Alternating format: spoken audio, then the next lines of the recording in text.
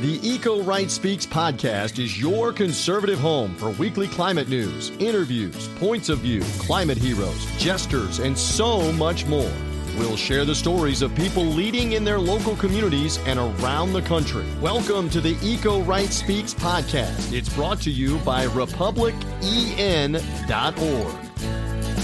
Hello, and welcome to the Eco Right Speaks, your climate-focused podcast produced by the team at republicen.org. I'm your host, Chelsea Henderson. Welcome to our 60th episode. 60 episodes! Listeners, today's guest came via the Ask Bob Anything feature we have been promoting. One of our listeners asked for an episode about nuclear energy, and lo and behold, another listener recommended today's guest on that very subject. Stephen Nesbitt, president of the American Nuclear Society, had a long and distinguished career with Duke Energy Corporation, where he performed safety analyses in support of nuclear power plants. Between 1996 and 2005, he led Duke Energy's efforts related to the use of mixed oxide fuel in its nuclear power reactors as part of the U.S. Department of Energy project to dispose of surplus plutonium from nuclear weapons. He also managed nuclear fuel activities for Duke Energy. For 9 years prior to retirement, he was responsible for developing the company's policy positions related to nuclear power and interacting with industry and government groups on used fuel management and related issues. In addition to nuclear utility activities, during his career, Steve worked on several DOE projects, including the New Production Reactor Project, the Yucca Mountain Spent Nuclear Fuel Disposal Project, and the Centralized Interim Storage Facility Project. He supported the U.S. Department of State on outreach to countries with developing nuclear power programs. He also served on the International Panel of Experts for the Nuclear Threat Initiative's 2016, 2018, and 2020 Nuclear Security Index reports. As you will hear, and as you just heard, he has decades of experience and expertise. And we really just cover a little bit of everything in this episode, so I promise, if you have questions about specific topics you heard us touch on, please let me know. I am committed to having him back. So now, my conversation with Stephen Nesbitt.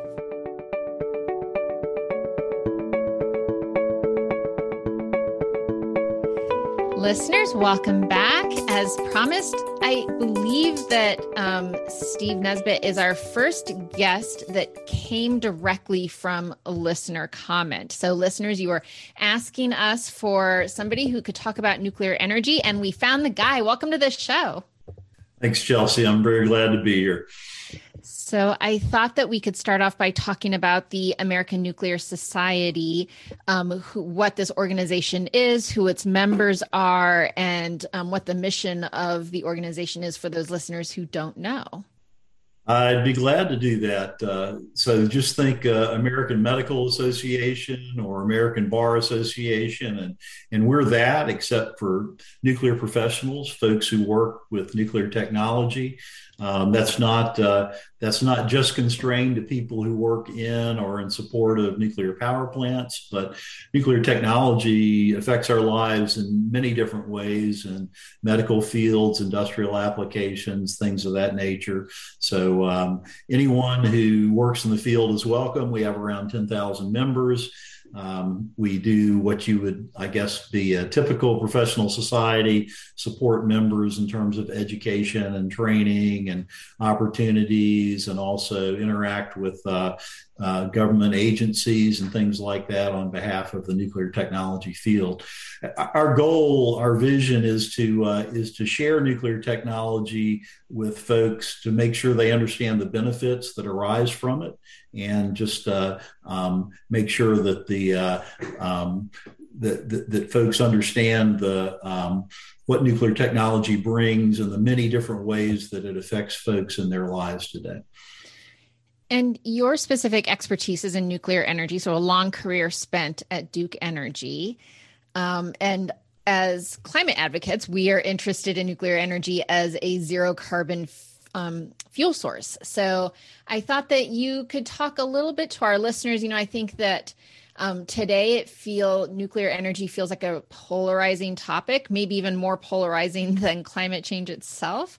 So, obviously, I think you, with your background on the safety side especially, probably have something to say about some of the controversies and maybe misconceptions around nuclear energy. Sure, I'd be glad to try to address them. First of all, I guess I would say I want to point out that nuclear energy fits into the array of choices that's available for low carbon generation. If you look at the net life cycle generation of hydrogen per megawatt of electricity generated, for example, what you find is that nuclear energy, solar energy, wind energy, they're all very, very low. You might say, well, why aren't they zero? Well, if you run a nuclear power plant, you're not burning fossil fuels, so you're not emitting carbon dioxide. However, in the process of building the plant itself, pouring concrete, making steel, things like that, of course, carbon is used and makes its way into the atmosphere. And similarly with solar cells or windmills and things like that, the same thing happens. But solar, wind, and nuclear are all very low. So from a carbon generation perspective, they're all great choices as we try to work our way into a clean, no carbon future. Of course, nuclear power has been around for a long time, and it has its detractors out there. What I can say about that is that nuclear energy has consistently shown that it is among the safest ways of generating electricity that you've got. Of course, there's no such thing as a technological activity that has zero risk associated with it. But nuclear energy has a great safety record. If you look in the United States, for example, we've been running nuclear power plants since the 1950s, and no one has been hurt due to emissions of radiation from nuclear power plants, either in normal operation or in accidents. Well, and I think I would just interrupt you to say that with 3 Mile Island, which is probably what most people sort of the knee-jerk reaction is when they think about nuclear energy, the systems that were supposed to happen happened in that case, correct? Well, there were problems, but ultimately the containment system that's built around the reactor enclosed the release of radionuclides and prevented large-scale releases that would harm people in the area. And it was, of course, that happened in 1979, and that was a wake-up call for the nuclear industry. We learned so much from that event. Our plants today are amazing technological wonders, if you will. They run basically around the clock and around the calendar for 18 months or 24 months at a time. They generate electricity at night when the wind's not blowing, which is one of the attractive features that nuclear energy has going for it relative to some of the intermittent clean energy sources that are out there. But and I like to say that nuclear power is both old and new, in that we have these 93 nuclear power plants here in the United States that we run very well and run very safely. But around the corner, the technology has not stood still. We're looking at new designs for nuclear reactors. Small modular reactors is one of those, and I can talk about that a little bit more. And also advanced reactors, which are significant departures from the current light water reactor technology that we're familiar with. And these new technologies offer exciting benefits in terms of safety, in terms of efficiency, in terms of ability to do jobs beyond just generating electricity, but also some industrial applications like processed steam or making hydrogen and things of that nature. Well, since you brought up small modular reactors, I thought this seems like a good point to have you explain to our listeners what that is. And we've had a few guests mention them before, but not really explain what they are and how they contrast with the light water reactors that are currently in commission, I guess we should say? Yeah, it's a great question. And if you look at the history of nuclear power plants, what's happened is that over the time of the 1950s, the 1960s, the 1970s, the 1980s, they got bigger and bigger because there was economies of scale associated with making one plant that generated a lot of electricity in one fell swoop.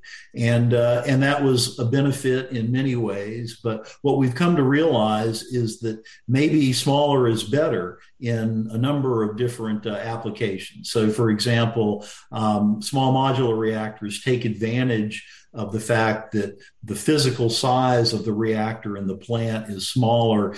And instead of having to have a big construction project for many, many years at a site in order to build a reactor, you can build the reactor and key components in a factory and then ship it to the site, depending on the particular design of that reactor.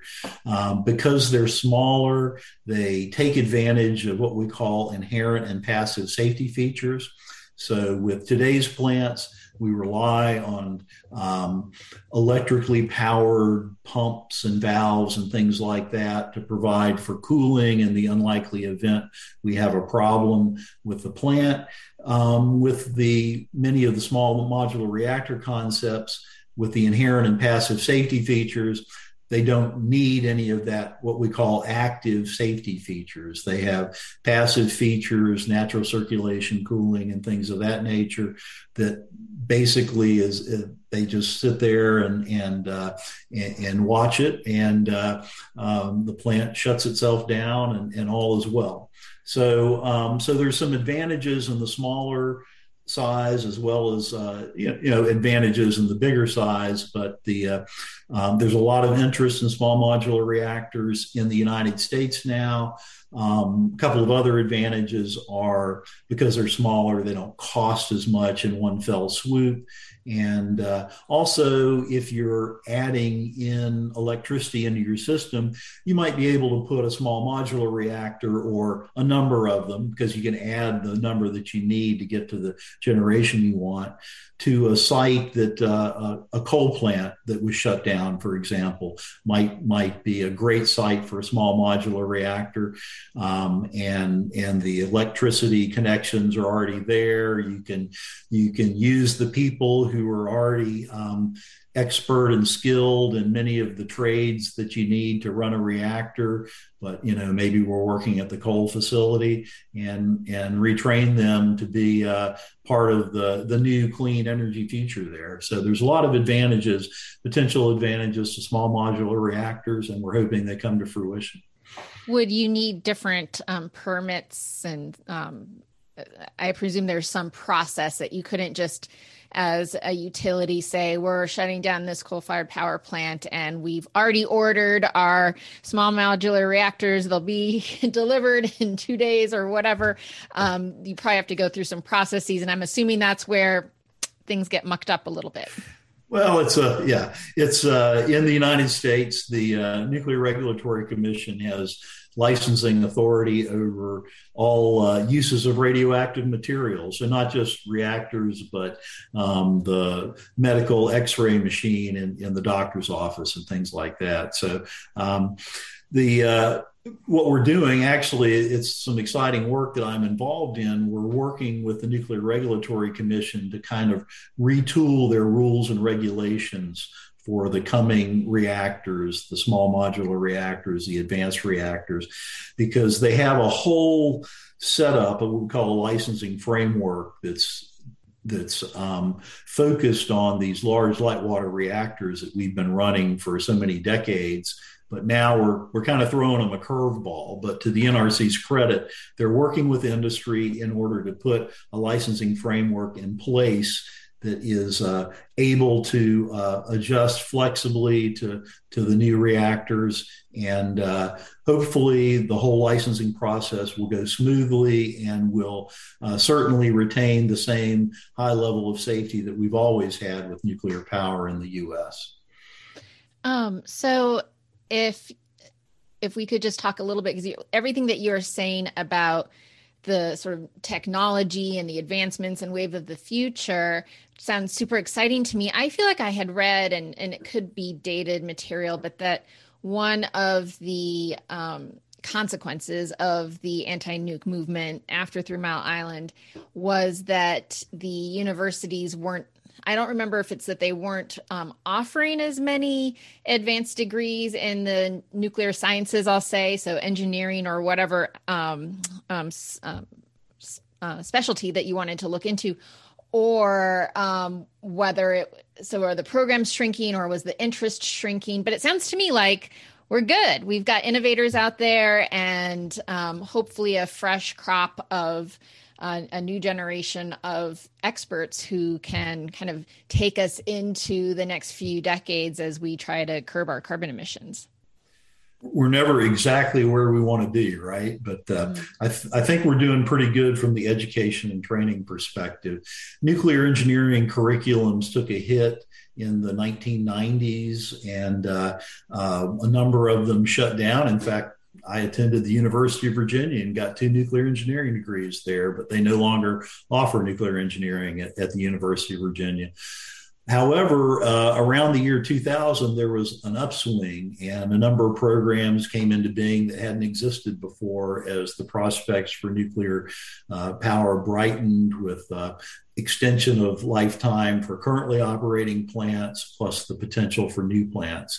So today we have a lot of young people who are very interested in the field. And I mentioned before the sort of the innovative side of things, not just with small modular reactors, but actually with what we call advanced reactors. We're looking at new reactor types they use different coolants than the current reactors. Like we've always used water-cooled reactors since the 1950s, mainly because that's the approach that the U.S. Navy took with their propulsion programs. But now we're looking at some other kinds of coolant that offer some real advantages in terms of being able to deal with higher temperatures and operating at lower pressures and things like that. So on the drawing boards, they have gas-cooled reactors, they have molten salt-cooled reactors, they have liquid metal cooled reactors, and a couple of those are actually involved in a demonstration program that's being executed cooperatively between industry and the Department of Energy right now. I'm not sure how water intensive those cooling reactors are, but would what you were just describing for advanced reactors be beneficial in places that are experiencing extreme drought right now? Well, it can be, and there's all sorts of technologies for addressing minimizing the use of cooling water. For example, I believe that some of the small modular reactor companies actually have dry cooling towers associated with their design, or an option for that. So if you are in a very arid environment and you don't have the water to replace what gets evaporated in a traditional wet cooling tower, you could use a dry cooling tower. You take a hit with the electrical efficiency a little bit, but you can still operate the reactor. We're energy optimists and climate realists. Stand with us at republicen.org. Now, back to this week's episode. So let's talk about the W word, waste. I feel like that is another one of those issues. So, you have the perceived conceptions around safety, and then I think waste disposal is the other big issue that you hear from people who are against nuclear energy. So, what you're telling me is that we're seeing this evolution, right? We're seeing an evolution in the size and the technological capabilities of these reactors. So has there been the same level of progress on the waste side? I wish I could say yes, but in this country, I'm going to have to say no. So let me mention a couple of things that we've done very well with nuclear waste here in this country.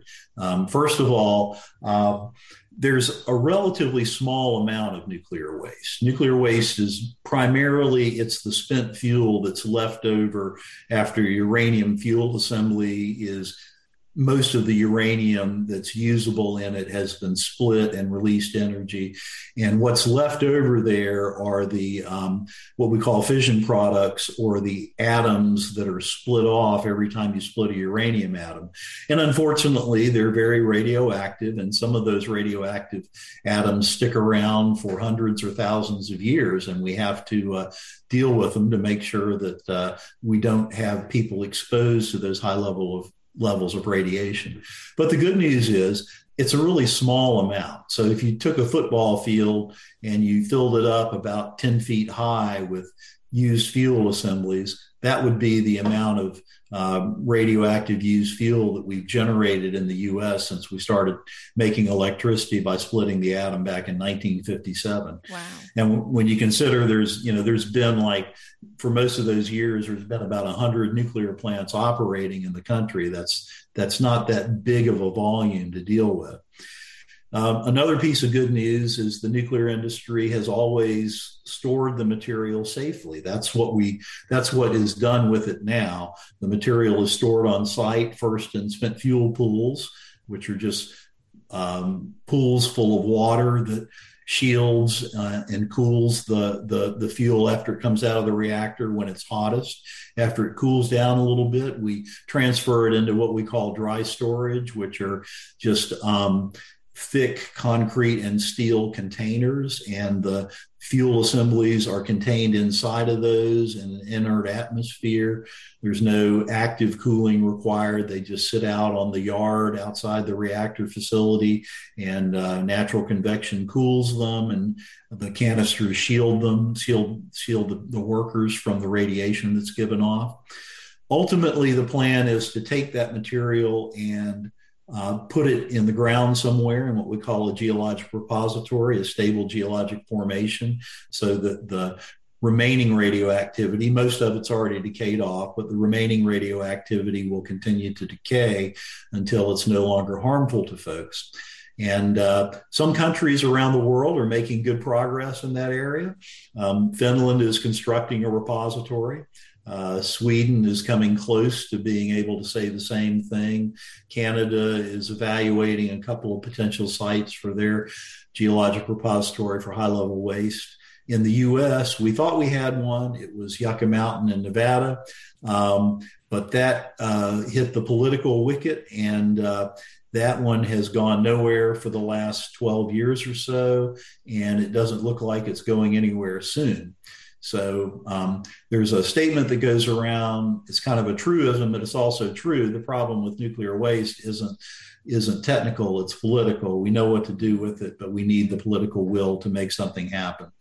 The good news is that until we get to that point where our politicians are ready to deal with existing issues like nuclear waste, and we can store the material safely on site.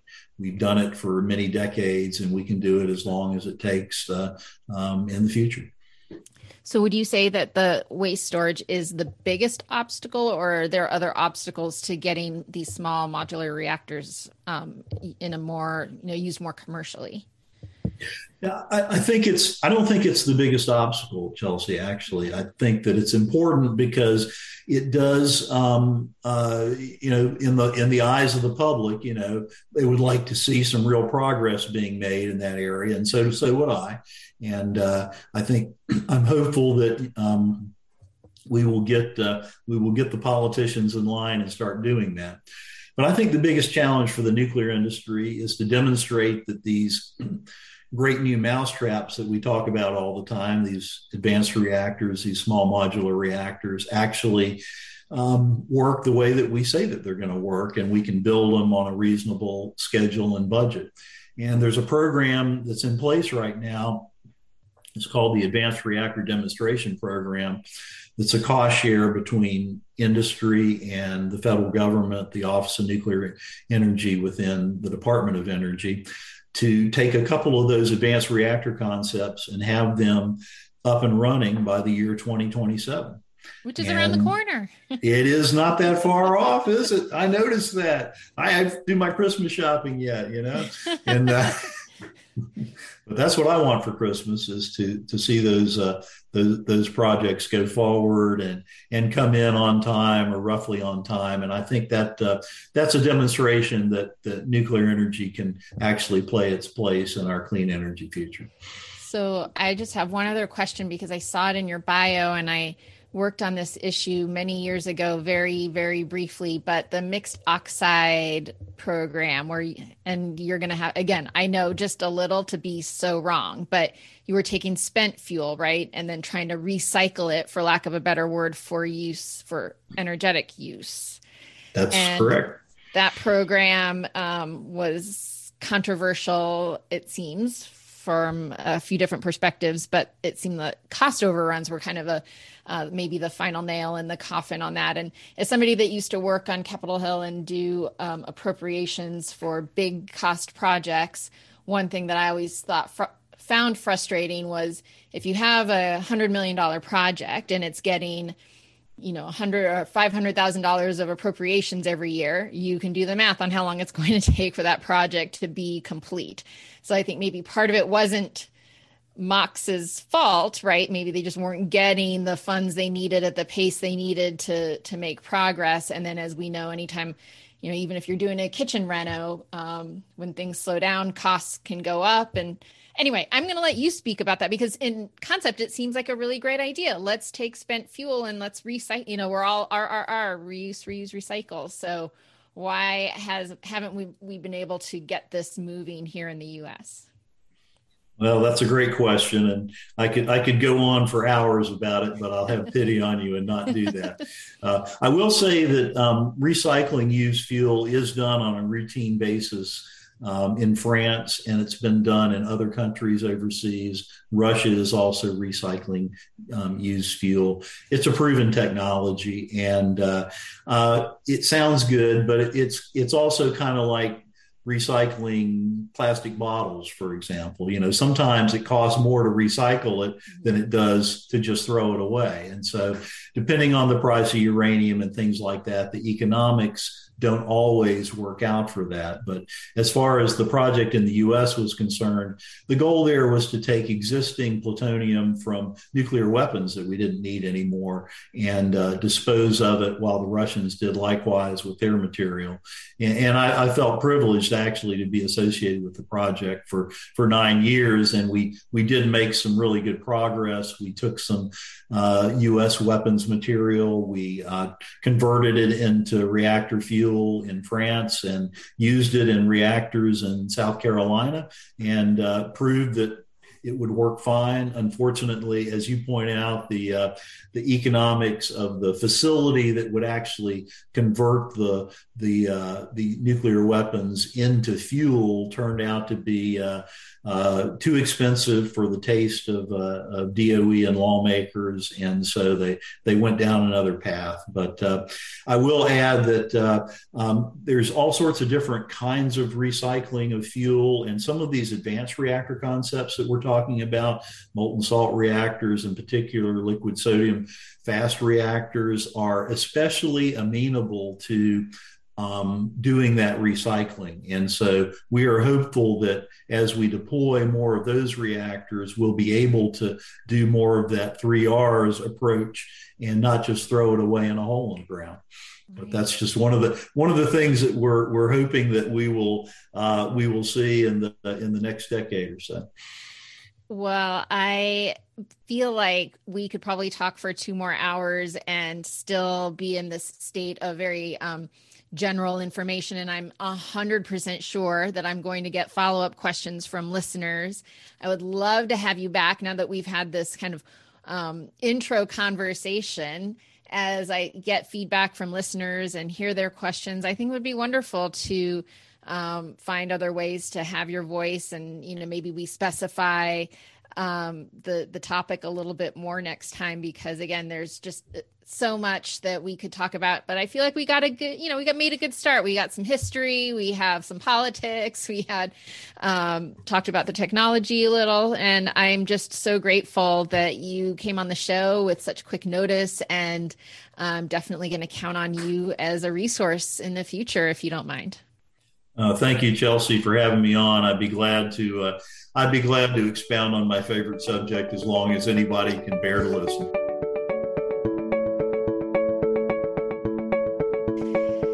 Price, we did it again. Here we are, episode 60.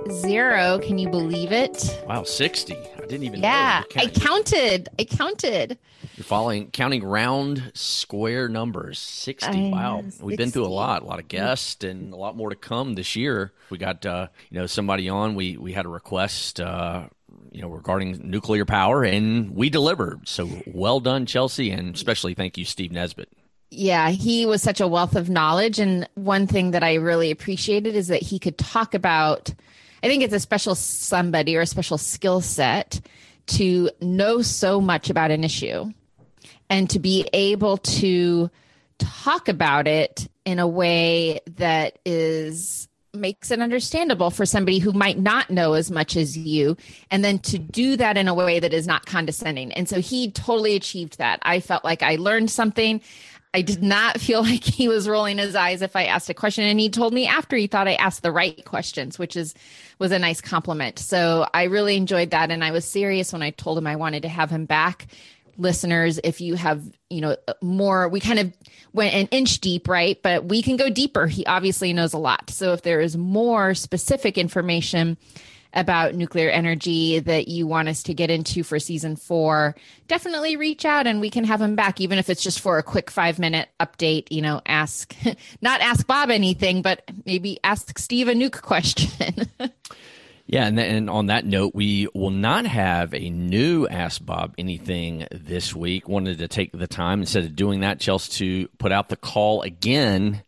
We want your questions. You can go to Apple Podcasts, give us a review, and where it says write a comment, leave a comment, put your question in right there. Anything you want to know, anything you want to ask, it doesn't even have to be to Bob. It could be to one of us. But right. If there's anything burning, pressing, regarding reconciliation, events, Bob's time in Congress, putting this podcast together, whether it's how to look for a job in the energy and climate field. I mean, my goodness, there are just a multitude of options that you could go many different ways. So Apple Podcast, where you go to write a review, and then where ask for a question or a comment, that's where you put your question. Yep.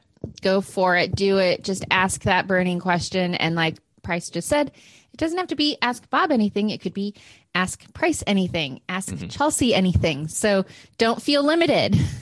Biggest thing is we want to hear from you. And even if that's also a great place to leave feedback. If there's a guest you want to hear, that's where we got some feedback on having somebody with background in nuclear power. So, we took that advice to heart and we went and found somebody. So that's right. That is a very valuable resource to us, because your feedback and your interaction and your engagement with us help drive the podcast, help make it better, help us deliver what you guys want as listeners, because the podcast is all about you all, our listeners. We try and deliver for you on a weekly basis, and I can say from my standpoint, Chelsea Henderson certainly does that every single week, folks.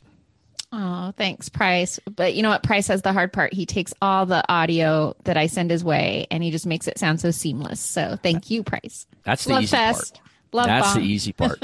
Real quickly, before we get out of here and certainly put out our call, to join us, stand with us, that we do every single week. And if you want to do that, please, we would love to have you stand with us at republican.org/join. It just takes mere seconds, and you can be some of the new folks that join us. Like this past week, we've already had many people, and like to shout them out: Ronald W. in Kentucky, Philip T. North Carolina, Beverly T. in Wyoming, Marty B. in Texas, Laura D. in California.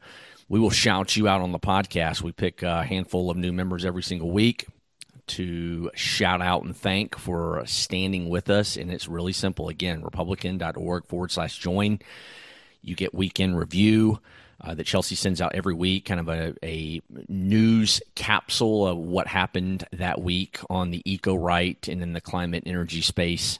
We send out poll questions. We send out, we have webinars quarterly. There's a lot of things we do, but we don't override and spam your inbox. Right. There's no daily email from us or, some hourly. I feel like sometimes I sign up for something and they're just constantly sending me, that little drip campaign. We do not do that. So sign up. It's all about information and feeling like you're part of a community, which I think we do well. Yes, 100%. So I had a question because you usually ask all the questions. I wanted to ask one of you this week. So, being a former Senate staffer, you remind us that often. And time, I like to kid you about that. Time this week where New York Times, Coral Davenport and their team reported on, things going on in the Senate reconciliation, infrastructure, all the different things that are happening. But with Joe Manchin seemingly holding a lot of things up on that side of the Capitol, that the story broke about, senators now thinking about possibly going down the avenue of a carbon tax. And certainly everybody listening to this podcast, if you've listened to more than a couple of episodes, you know that is the policy prescription that's certainly that is in our wheelhouse that we would prefer in terms of a free enterprise, border adjustable, revenue neutral carbon tax. What do you think? I mean, is it posturing? Is it threat? Do you think it's real? Some of the quotes you read say, I think Ron Wyden saying, well, I've had this in my back pocket a while. I've got House members on that side that are ready to move if we do send them something in this form. Yeah. I mean, I obviously think that if a carbon tax was going to move through the Senate, there would have to be Republican support behind it. And we've seen Mitt Romney consistently for the last few years say that he thinks a price on carbon is the way to go. While he has not endorsed a particular approach, he's seemed to express some belief that is the path that we need to be on. And even Lisa Murkowski from Alaska, who has been reluctant to talk about a price on carbon, given the oil and gas community in her state, has said she thinks that's the way to go. And, a handful of others. So I think what it comes down to, Price, is whether the package that is on the table becomes, right now it's partisan. So that's why they need Joe Manchin, right? Because they're counting on all 50 Democrats to be there to vote for the thing.